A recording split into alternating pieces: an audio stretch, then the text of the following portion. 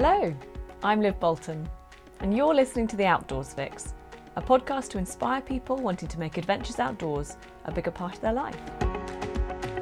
The Outdoors Fix is produced in association with our friends at Ellis Brigham Mountain Sports. Welcome to episode 4 of the third series. I hope you're all well and you've been getting outside and taking some time for yourself. I had a great day out in Epping Forest just outside London with my walking group a few days ago. There were 13 of us and we did a 9-mile loop in the woods. It felt so good to feel the cold air in my lungs, watch the squirrels, listen to the birds and squelch through tons of mud. But I actually love that sound. And it was so lovely seeing everyone chatting and laughing over the hours that we were out.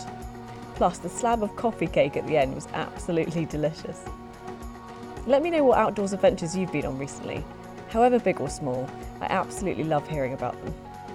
Now let's get to the podcast, and please feel free to rate, review and subscribe to it if you're enjoying it. Today's guest is Alex Staniforth. Alex is an adventurer, author of 2 books and speaker who talks so well about how the outdoors has helped him throughout his life. He's from Cheshire but is now based in the Lake District. Alex has been on some serious adventures since he was a teenager, including climbing Mont Blanc and making 2 attempts at Everest. And in 2017 he completed his challenge Climb the UK, where he journeyed to the highest point of all 100 UK counties. It took him 72 days and he walked, ran, cycled and kayaked over 5,000 miles to do it. And he also raised a huge amount of money for charity. I went for a walk with Alex in Serpentine Woods above Kendal in the Lake District, and then we sat on some logs to record the podcast. It was a pretty cold day that day, so thanks again to Alex for grinning and bearing it. I hope you enjoy the podcast, and don't forget to listen out for Alex's tips for getting outdoors more, as well as the sounds of nature at the end of the podcast. So here's Alex.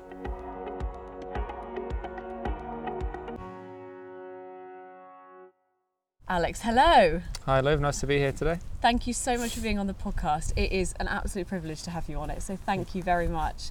And do you want to describe exactly where we are right now? I was just thinking the same. We're currently sat behind a wall in Serpentine Woods above Kendal, just below Scout Scar. It's boltedly cold, the wind's howling, but we're in a fairly sheltered spot, so it's dry at least. So. Exactly, and you found a really sheltered spot because I was worried about the wind, and it's not bad right now, fingers crossed. I might have just jinxed it. Yeah, the rain hasn't come yet, but you've just jinxed it.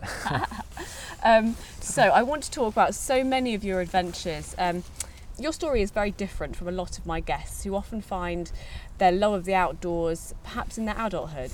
It's taken them a good few years to realise the benefits of the outdoors and why they love it so much. You found that though when you were much, much younger, when you were a young teenager. So how did that all come about? Yeah, that's right. I mean, I probably found that spark for the outdoors when I was about 14 years old, maybe a little bit younger. And I guess how it all started, it was all triggered really by early adversity at school. You know, I had a lot of challenges growing up, which were obviously kind of small compared to some, but you know, we all have our own Everest, our own challenges to climb. And for me, it was having epilepsy, which then led to my stammer, which led, to being kind of, actually badly bullied throughout my entire time at school. I guess the anxiety and the uncertainty of the whole process, that whole kind of quite a scary thing for a young person to actually go through so young. That was just the catalyst for a whole host of all the challenges. And I guess for me, I had no confidence, no self-esteem, no kind of sense of self-worth growing up because of all these things. I hated sport at school. I was the one that came last at sports day, and I guess that was where the outdoors really changed my whole life, because it gave me the confidence that I never had before, the drive that I never knew I had, and made me realise that actually, I couldn't always control my challenges, but I could control how I responded to them. And I guess, to cut the long story short, the outdoors was a way to fight back, to prove myself and to prove all the bullies wrong. That's a very mature way of thinking at that time of your life. What was the first challenge or the first time in the outdoors that you really thought this is a great way to deal with everything? Good point. I mean, it's always the hard thing is trying to answer where these things happen and what really triggers that passion. And I'm sure many of us spend days in the hills and we're asking, why are we doing this? But I think the key events for me were when I was on holiday in Turkey, about 13 years old. Prior to that, I'd not really done any outdoor sports. My parents weren't massively outdoorsy, and I saw something advertised called paragliding, which is quite an extreme sport. And I just had this strange urge that I had to try it. I had to do this, and I guess I started to question the limits that I'd put on myself, and the fear of missing out, of not achieving my potential because of these early challenges became bigger than the fear of actually doing them. And that decision on holiday that I was going to try this, my mum looked at me like I'd gone mad. And I don't quite know where it came from, but that one moment hanging there in the air in Turkey, 7,000 feet in the air, free like a bird, just changed that victim mindset to a victory mindset. And that sense of realising I can achieve and overcome so much more than I thought I could. And that was the start of so much more, because I kept on challenging myself. I kept wanting to find what else I could overcome, what else I could achieve, and constantly building that resilience, that confidence. And I guess from then I just kept saying yes to things, and loving this whole process of discovering what else I could do. And the challenges were still there, I mean, I've not had a seizure for 13 years now, but the anxiety was there, the stamina's always been there, but it was just a way of, I found better ways of managing that, really. And I guess it just kept on setting bigger challenges from there, really. Well, yeah, I want to get onto those, because when you were really young, you climbed Mont Blanc, and then you went and pursued Everest. Now, tell me a bit about Everest. Well, again, it's a long story, but it started here in the Lake District, actually, and that's kind of why I moved up here. I think it wasn't that long after the paragliding experience I was invited hill walking in the lakes with my friend in Keswick. I went on holiday with him and his mum and stepdad, and something I very nearly didn't do. It was a big step out of my comfort zone. I was really anxious, still having a lot of panic attacks, and fortunately I did go. And I remember us walking up near Blencathra on Suter Fell, and we did another walk in Kentmere and another one as well, but the Suter Fell walk stood out to me. And I remember that was the day when I was kind of started off asking, are we there yet? That kind of mentality. And then suddenly having this question of, where is Mount Everest? And I didn't know anything about it. Again, don't really know where these questions come from. And I went home and I researched it and looked at a photo and suddenly became fascinated with this idea of climbing Everest. And how old were you at this time? 14, I think. Wow. So it would have been 2010 we went.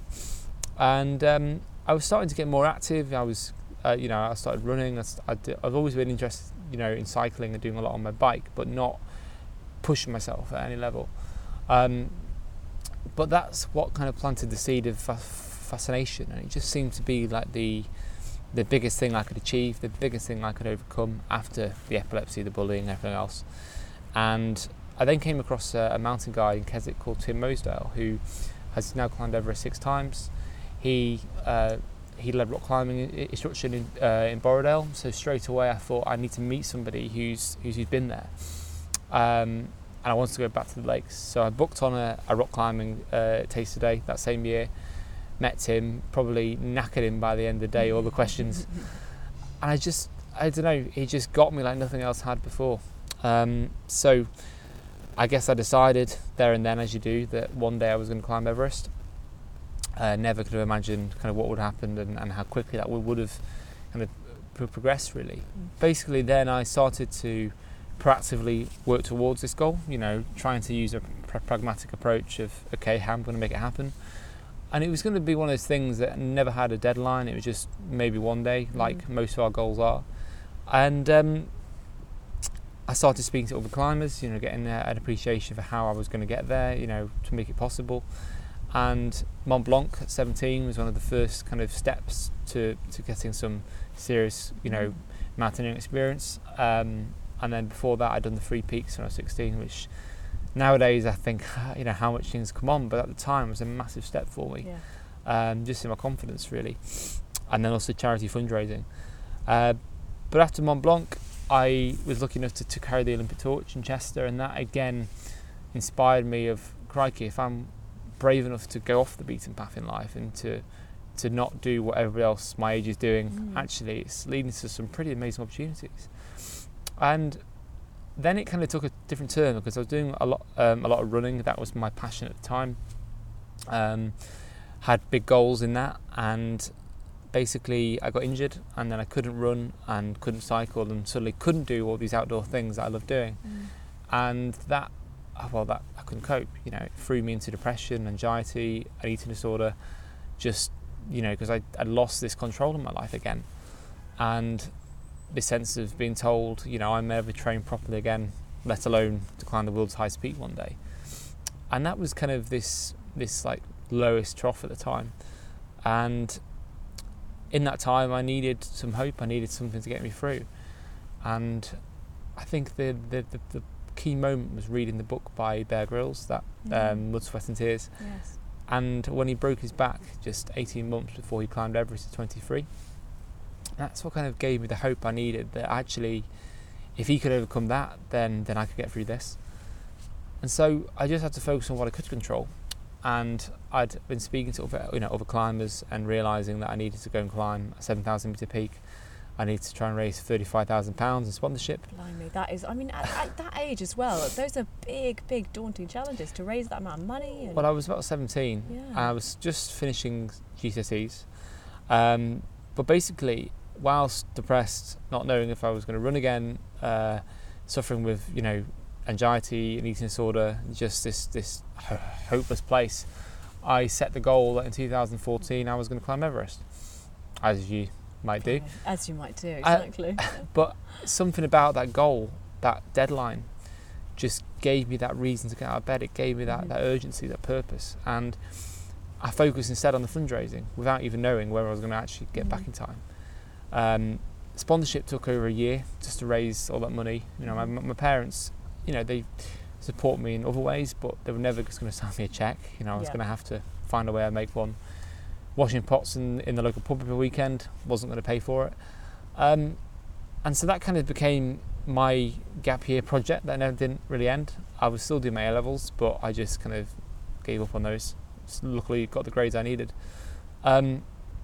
Unfortunately, got back from injury just in time to start training for a 7,000 metre peak called Bruntsea that autumn. So only 6 months later, went out to Nepal for the first time. You know, had to raise about £7,000 for that,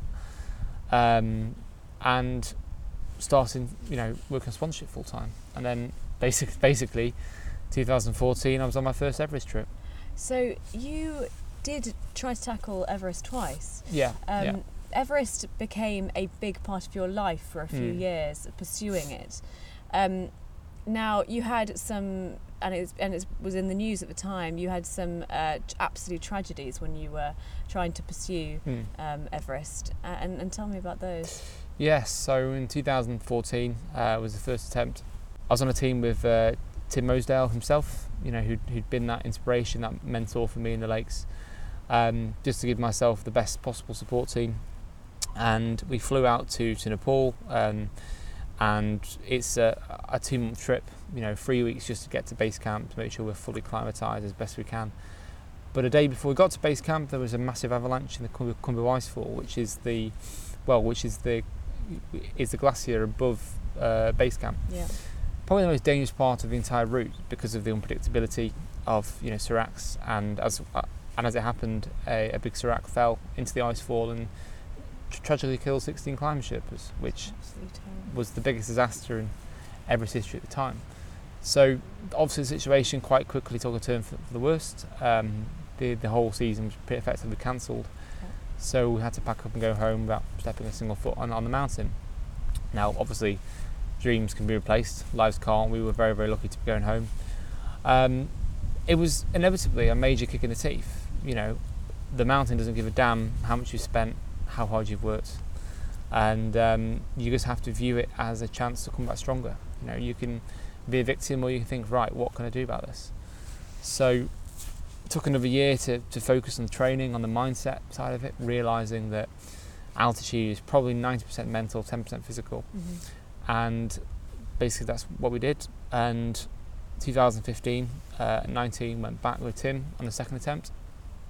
And yeah, what could possibly go wrong this time? Well, we were going through the Cumbu Icefall ourselves to Camp 1, which is the first of 4 camps below the summit. And that day we left base camp about 5 o'clock that morning, and this happened to be when the Nepal earthquake hit. So we were on the mountain probably about half an hour away from Camp 1, just at the top of the icefall, and I just remember this huge crack above my head, which is the sound of ice breaking off the mountain. And then behind that you've got this distant primal roar of an avalanche coming straight for us. Terrifying. And at this point I was on my own. Tim and Ellis are about 10 minutes behind. Most of the team were already at Camp 1. They were a lot stronger, a lot faster than me. And yeah, but basically was thrown off my feet, suffocating, this freezing cold air, this deathly white everywhere I looked, and this sense of, oh, this is it, game over. And at 19, really thinking that, that was it. This is how I die. Which is quite a sickening feeling of fear. But luckily we just got hit by a powder avalanche, so it was we'd had a pretty miraculous escape, but we were then trapped at Camp 1 for 2 days when when the route down to base camp had gone. And base camp had been completely hit. Well, we had no idea at the time Right, that actually we were in the safest place of all. Base camp had been hit by a much bigger avalanche triggered by the earthquake, and our home on the mountain had gone. Literally, we'd been up there, cut off from the world for 2 days, not knowing. And sadly, 3 of our team had gone with it. So we got down 2 days later by helicopter, just to find what I can only describe as a plane crash, really. I mean, that's just the most awful situation, and those poor people. And so you'd pursued at Everest and had these tragedies on there, and really your life has sort of changed since Everest. It had been such a target for so long. When you came back, how did you feel? Good question. I mean, we certainly can't forget that I was extremely lucky and grateful to be home. I mean, we were walking out of this war zone, devastation, this beautiful country with people that have so little, that give so much, and you kind of come back asking, why them? Well, why not me? Had we not left base camp that morning, base camp is supposed to be the safest place to be, when actually staying there would have probably killed us. It sets all sorts of things off, and you're questioning all sorts. And I think there's that sense of guilt, this real sense of why, this isn't supposed to happen. This is why them? Why not me? But then you kind of learn to process that after the initial kind of shock settles down, and that really hit me on the airport on the way on the flight home. I'd almost been a bit numb for a week, just trying to sort of salvage anything we could. But back home, it was just strange. I mean, nobody could understand. The only people that could really get through to me were a couple of friends who'd been in the army. That was Right. the closest thing that I had. Yeah. And so I didn't really want to be anywhere. I just felt completely lost, and couldn't stop really thinking about the 3 guys in our team. They were just doing their jobs to their families. I think in time, at that period, I had to just focus on anything I could, anything positive, and just threw myself into fundraising, trying to raise money for the earthquake victims. When you've got 9,000 people killed, hundreds of thousands more homeless, the biggest disaster in Nepal history, really, for a long time. And you raised a big amount of money for them, didn't you? I mean, yeah, I did a few different challenges. One of them was called Everesting, which is basically you try and cycle the height of Everest in a day. I thought, sod this, if I can't climb it, I'm going to cycle it instead. Yeah. And actually did make the top of that. But then we did the Walk for Nepal the following year on the anniversary, which is for a charity called Face Worldwide, who work in very isolated parts of Nepal. And The Walk for Nepal event had 120 people, raised about £21,000. Fantastic. And they've done 4 events since, and that's kept going and going. I think when you lose that purpose in life, you've got to find a new one, and think giving back and trying to make a difference is always a good bet. You know, it's hard to feel bad when you're doing something good. I think I felt I owed it to the guys on the team. You know, I've got to make my life count. But I think I was trying to keep myself busy with speaking and writing, working on my first book at the time, which is Icefall, which then came out later that year. But ultimately, when all that died down. I mean, when the book had been done and when the speaking had kind of gone quiet and the fundraising I'd been, you know, the events went quiet. That's when this kind of, it all started to, all the cracks started to come out, and I just started sinking. And I think that summer I'd actually moved in the lakes. I'd worked at a hostel in Windermere, and I think being in the lakes helped me a lot in that process of trying to sort of make sense of everything again. But it was in the winter that all of it started to really creep back in, and I think losing purpose, you know, losing that purpose in life was the hardest thing. And I think it's the same with, you know, we hear a lot of footballers and athletes who go into depression when they retire because they lose that sense of big thing in their life, and I guess it was the same for me, really. And so you were up here in the Lake District, and you were still getting out and walking, but does the outdoors help you in any way with your mental health, do you think? Oh, it's the most powerful tool that I've ever used and ever found. I think it's the best. It's definitely the best. The best medication out there, I think. I mean, it's a really interesting subject, and I could talk a lot about it. And I guess my last challenge and my last book really trying to really go into the detail and the depths as to what actually happens, how it helps. Because I guess the kind of irony of that period was that I'd done all these challenges and the training for Everest, and I'd been out there, and then sometimes, like, even finding the motivation that winter to get out and run 5k, you know, took me all day, you know. And I remember entering a half marathon just to give myself a bit of a goal to work towards, and halfway through just bailing, I just quit. I just mentally broke down and lost it. And the sense of building resilience isn't always a proportional thing. It's not a constant, and it's not about being mentally tough. It's about having resources, having support, and again, just having those kind of ways to cope. And I think for me, the outdoors, specifically it's the fitness element. For me, when I'm out, I want to be on a run. I want to be kind of challenging and pushing myself normally. Having that is by no means a cure. You know, I can be on a run, I can be in a really horrible state of mind. But if I wasn't doing that running, if I was at home, I think it would be so easy just to curl up, just to abandon and to give up. And I think running in particular has given me something to get me out of bed in the morning. It's that sense of accountability when you've got a race coming up, or you don't want to miss a run. It gives you that sense of, chance just to focus on something else, even for half an hour, for an hour, that sense of achievement. And I think it helps you see the world in a more positive light. And I think it's about having a purpose, really, and having that ability to make a positive choice, to take some control back. And that could be the same for anybody. It could be cycling, it could be go to the gym, it could be hill walking, it could just be walking the dog. But doing all those things to me has always been an outdoors thing. There's that extra benefit, I think, doing it in a natural environment where you kind of have to focus elsewhere, because otherwise you'll fall over, as I often do, you obviously fall over, a stone or something on the track. It's that sense of changing the environment to change your perspective on a problem. And don't get me wrong, it was no magical cure. I think it just helped me to manage it at the time.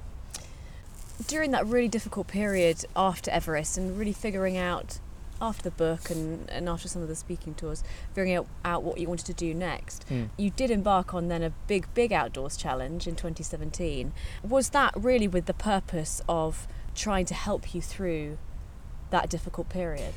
Well, there was actually something before that, because after Everest, I realised I needed another challenge. For me, it's having these challenges has been a real big part of purpose. And after Everest, there was a sense of I need to make my life count. I need to achieve as much as I can, because at 19 I had this perspective of how fragile life really is.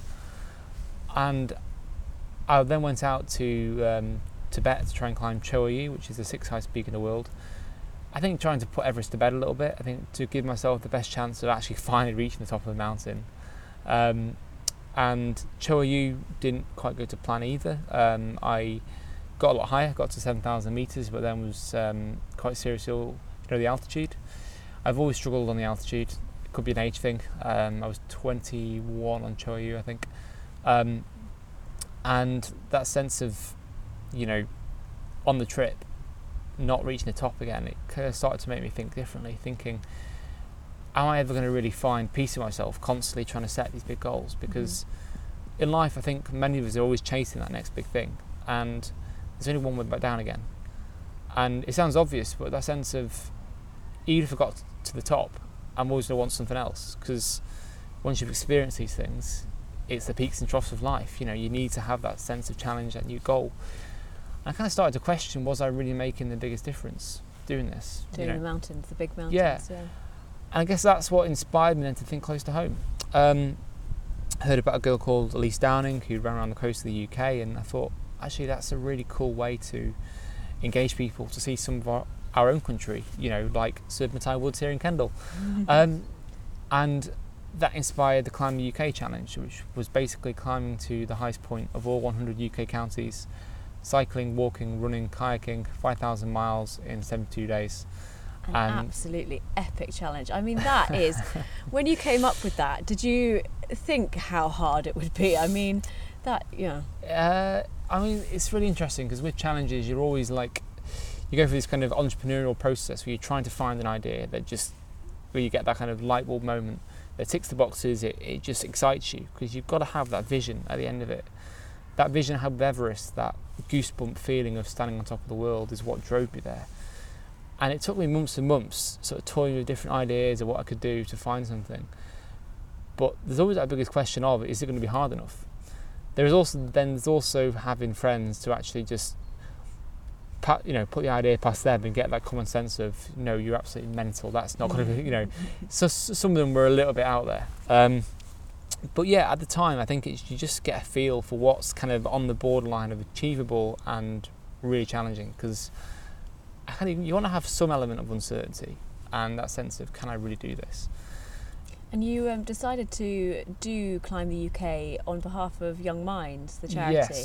Yes. So that's the leading charity for mental health in young people. I guess the reason for that, it seemed a very obvious fit after the fundraising for Nepal, that I'd been through that experience of, suffering with, by that point, 3 bouts of depression and anxiety, and that kind of lack of understanding and support that was available. I think that it took several months just to go from that initial appointment, breaking down in tears, to my GP, to actually getting a regular, amount of support.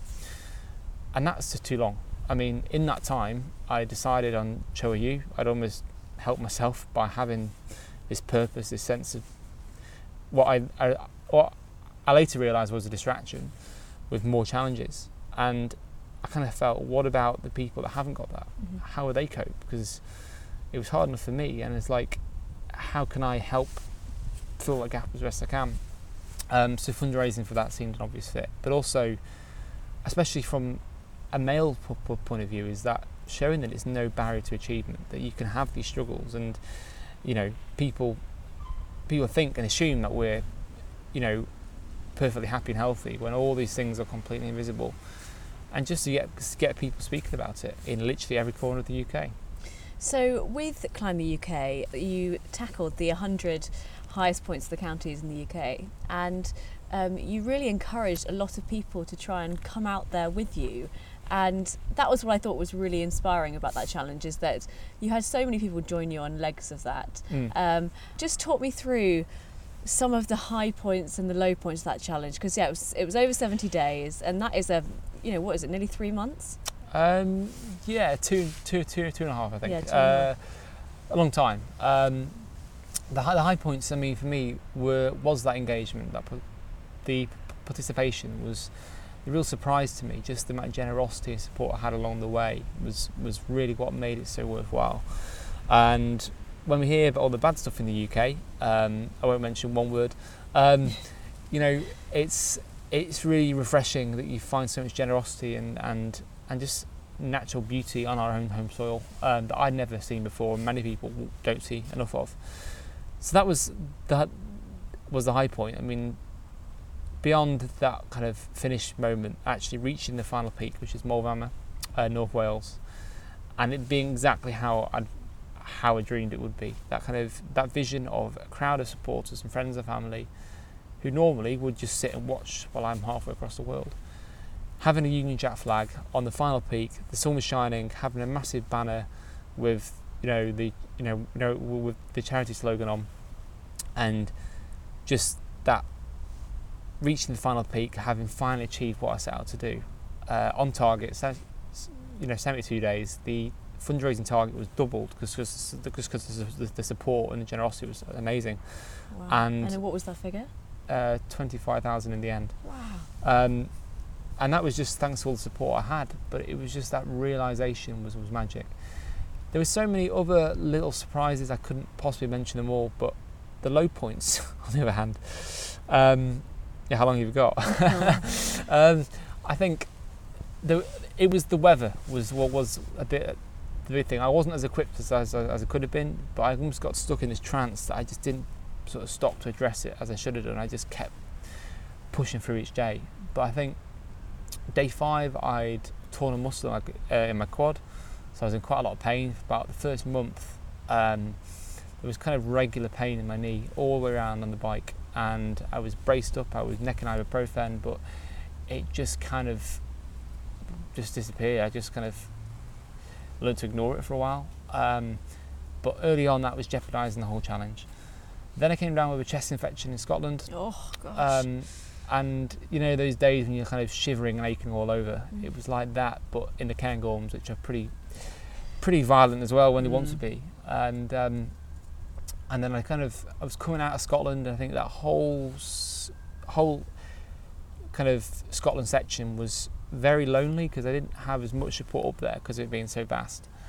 And the weather and obviously the biggest hills of the lot were really pushed me, and I kind of I'd always told myself that if I could get through Scotland, I could make it.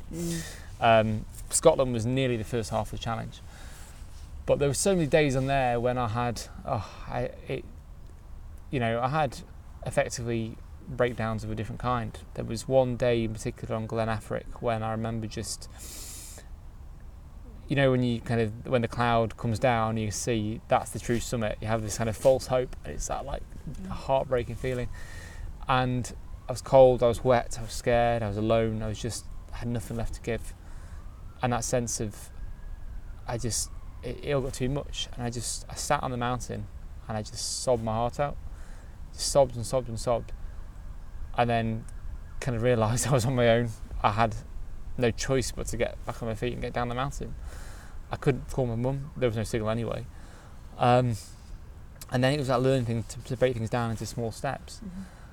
And that was how I got through it, was just the ability just to focus one day at a time. But those days, I think, is why the outdoors has such an important role in mental health, because it builds that mental resilience. We are better, not immune, but better able to cope with the tough days. But that was when really it was about asking for help, and luckily in Scotland that's when friends came and joined me, and at the right time. And the simplest things when you're suffering with a chest infection, being able to sleep in a friend's car rather than in a tent and a sleeping bag, and hot food, hot drinks. So much I could say. Norfolk being the low points, it may not be known for its hills, but to do that with a class of 30 high school students who raised £850 in the process. Brilliant. That's an ironic high point in some ways. Yes, yeah. Oh, fantastic. I mean, what impact do you think, when you finished that challenge, and you were on lots of news TV shows, there's lots of clips of you on YouTube, incredible amount of money you raised for that as Thank well. What do you think was the personal impact of that challenge on you? I think at the time it was an incredible feeling. The buzz was just phenomenal because it was the first time I'd really achieved what I'd planned to do. And in some ways it was like the Everest summit day I never had. It felt almost like I didn't need Everest because this was just as good a feeling. Even more so because it was almost like a very unique idea. Whereas, you know, it'd been done once before by a guy called Johnny Muir, but it was a very unique sense of kind of a very unique content feeling. But that high kind of kept going for a few weeks. I very much enjoyed the ability to do nothing. I mean, at home, if somebody asked me to do something, go somewhere, I spent 2 months racing the clock every day. I think the time pressure, you just become like this in a trance, and the sense of exhaustion the last couple of days, to the point of, you know, literally, you know, walking on the spot up Snowdon because I was that exhausted, literally falling off the bike in a heap when I arrived at the final car park because I'd lost over about 1.5 stone in weight. The ability just to stop and be in the moment, just to do what I feel like doing. I'd never got that before, so that was quite an enjoyable process, and obviously trying to kind of gain the weight I'd lost, and that became a different story altogether. But I think when that does start to fade off, there is inevitably, you start to think, what's next? People start asking you what's next. I'm like, give me a rest already, you know. Yeah. But that starts to come back in again. And oh, hello. We've been a photobombed by a. Well, he's got the right idea. He's got a coat on. Yeah, exactly. He's all wrapped up warm.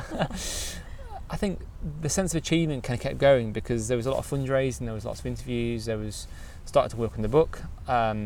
This is another peak. Yeah, and the fundraising kind of kept going, and all the admin to do after the challenge, and going on holiday, spending time with family. It was just a fantastic buzz to enjoy the summer.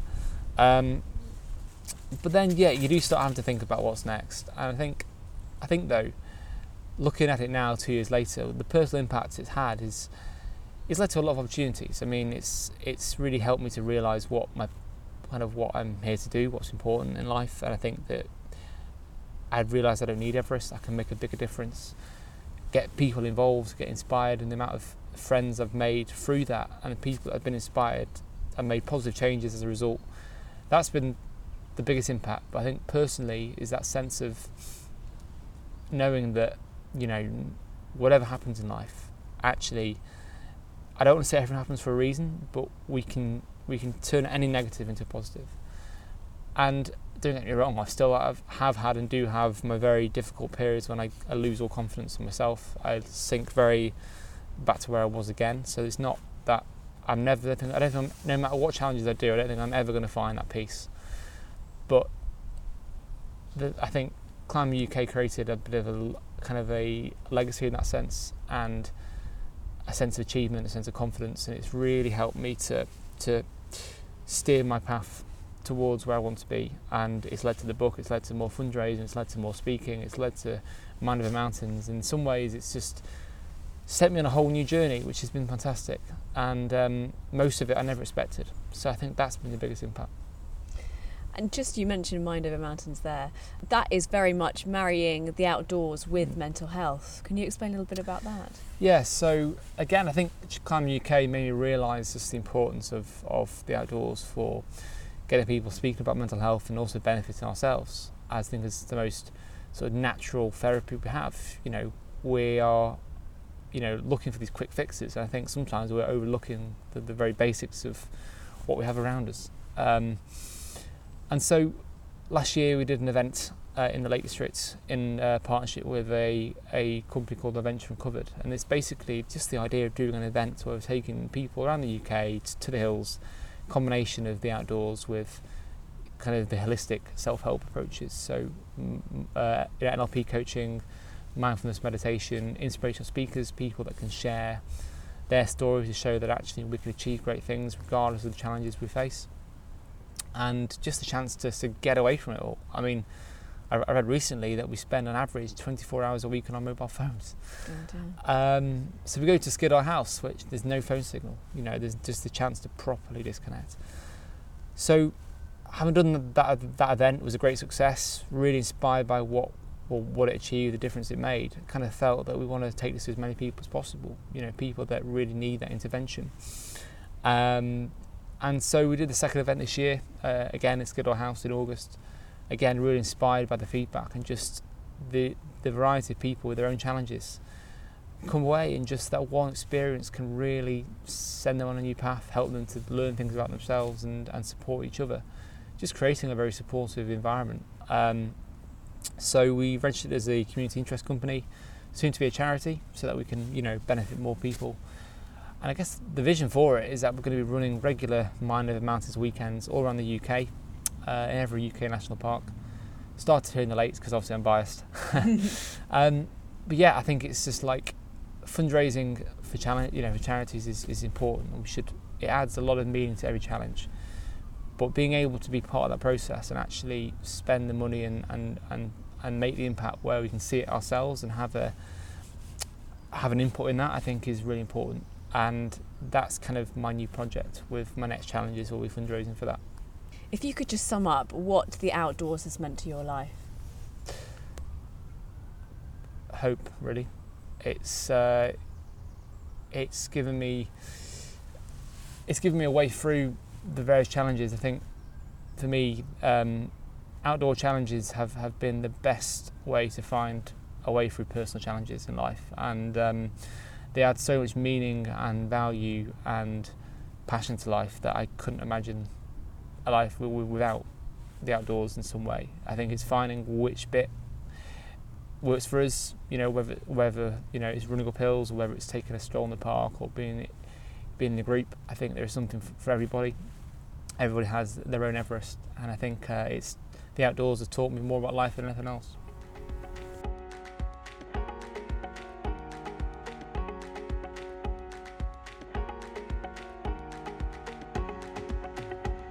Who are 3 people who have inspired your outdoors adventures? Okay, who's inspired me? I think first and foremost it was the other Everest climbers that had been there before me, because they were the only real kind of proof that I could follow suit. I would have given up long before them.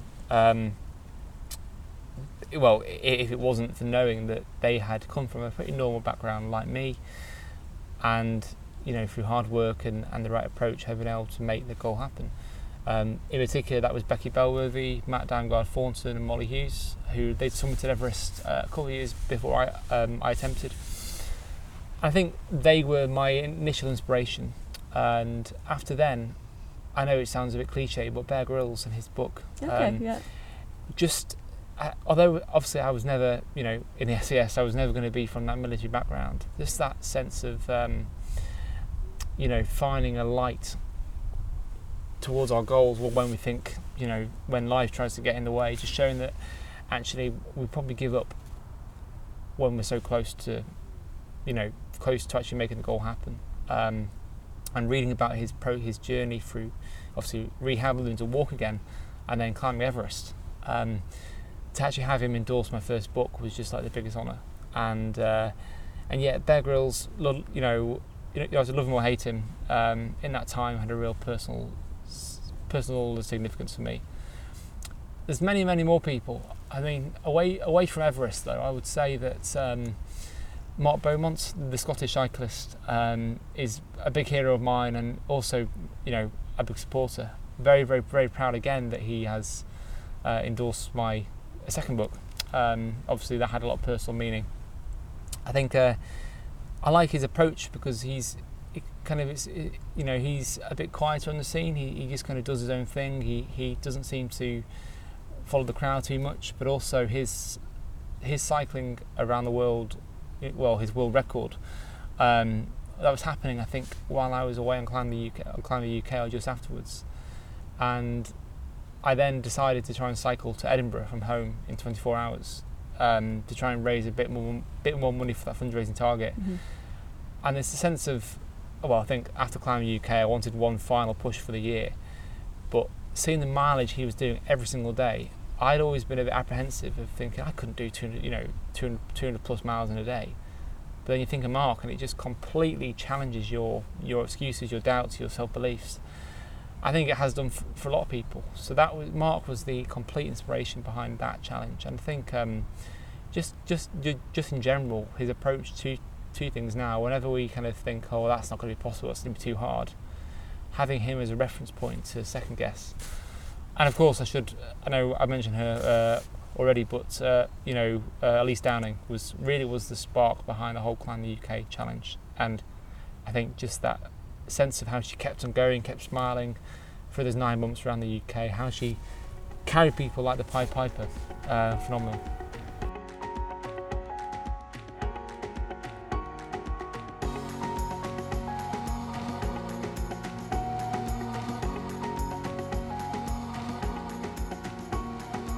Alex, what tips would you have for people for getting outdoors more? Where to start? I mean, it's easy for me to say because I've been in the outdoors for a few years now, and it comes very naturally to me. I almost don't need to really actually think much about it, but I know that for some people that it can be quite daunting, as it was for me many years ago. I would say, personally, I've always needed to have goals. I think having a goal gets that element of accountability. It pushes us to do things that we otherwise wouldn't do.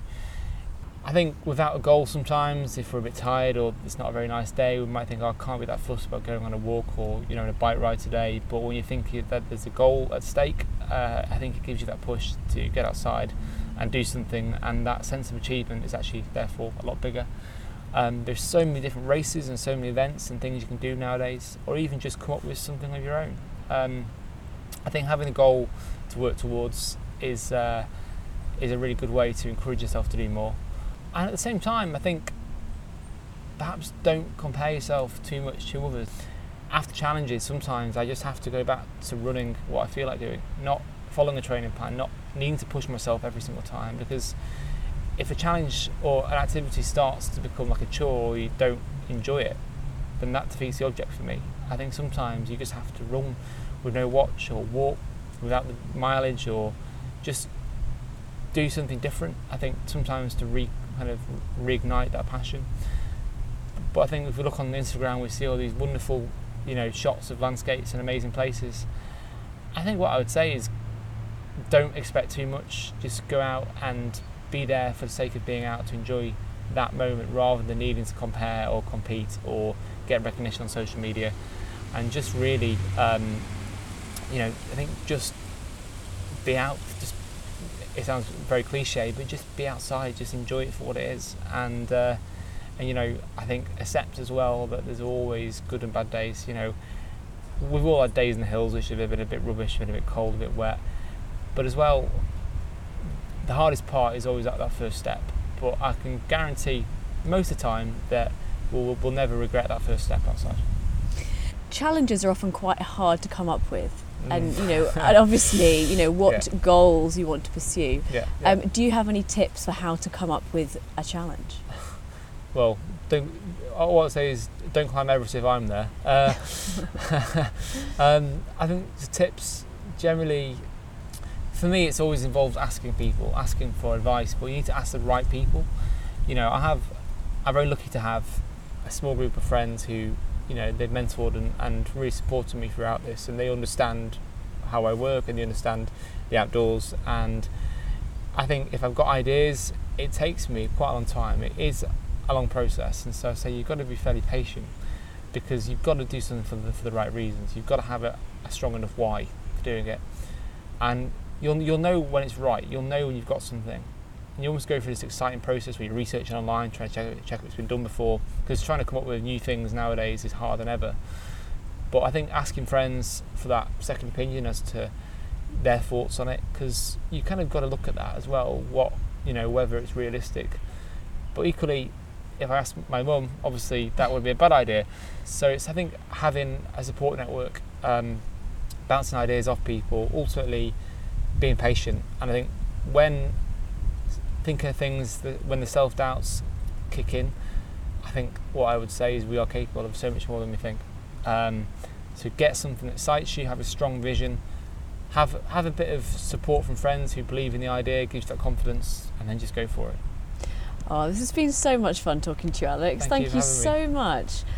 You have very bravely also sat on this very cold stone while we've been in the forest recording this, but it's looking like a beautiful sunset now actually over there. Do you see? Yes, gorgeous. Yeah. I think I'd be stuck if I'd be stuck here now until the morning at 4 out anyway, so I'll enjoy the sunrise as well. So, but it's been lovely hearing about your adventures, and thank you for speaking so openly about it, and really congratulations on how much money you've raised for charity, because that is a huge feat. So thank you again. Nathan, thank you for having me on the show. I think it's really important that we're really getting people talking about the outdoors and their stories, and just trying to champion the power of being outside more often. So thank you for all your work and having me on the show.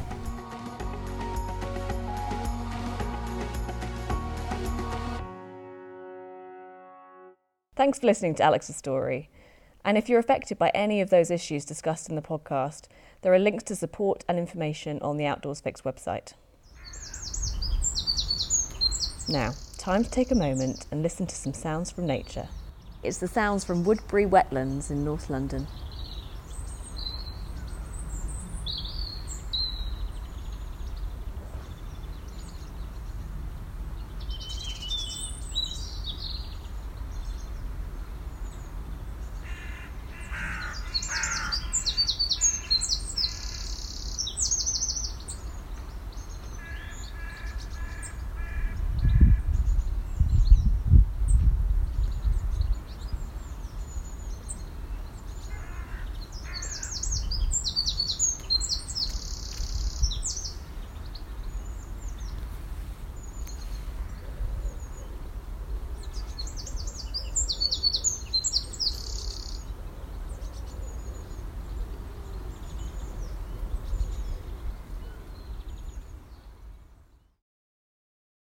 Thank you for listening to The Outdoors Fix.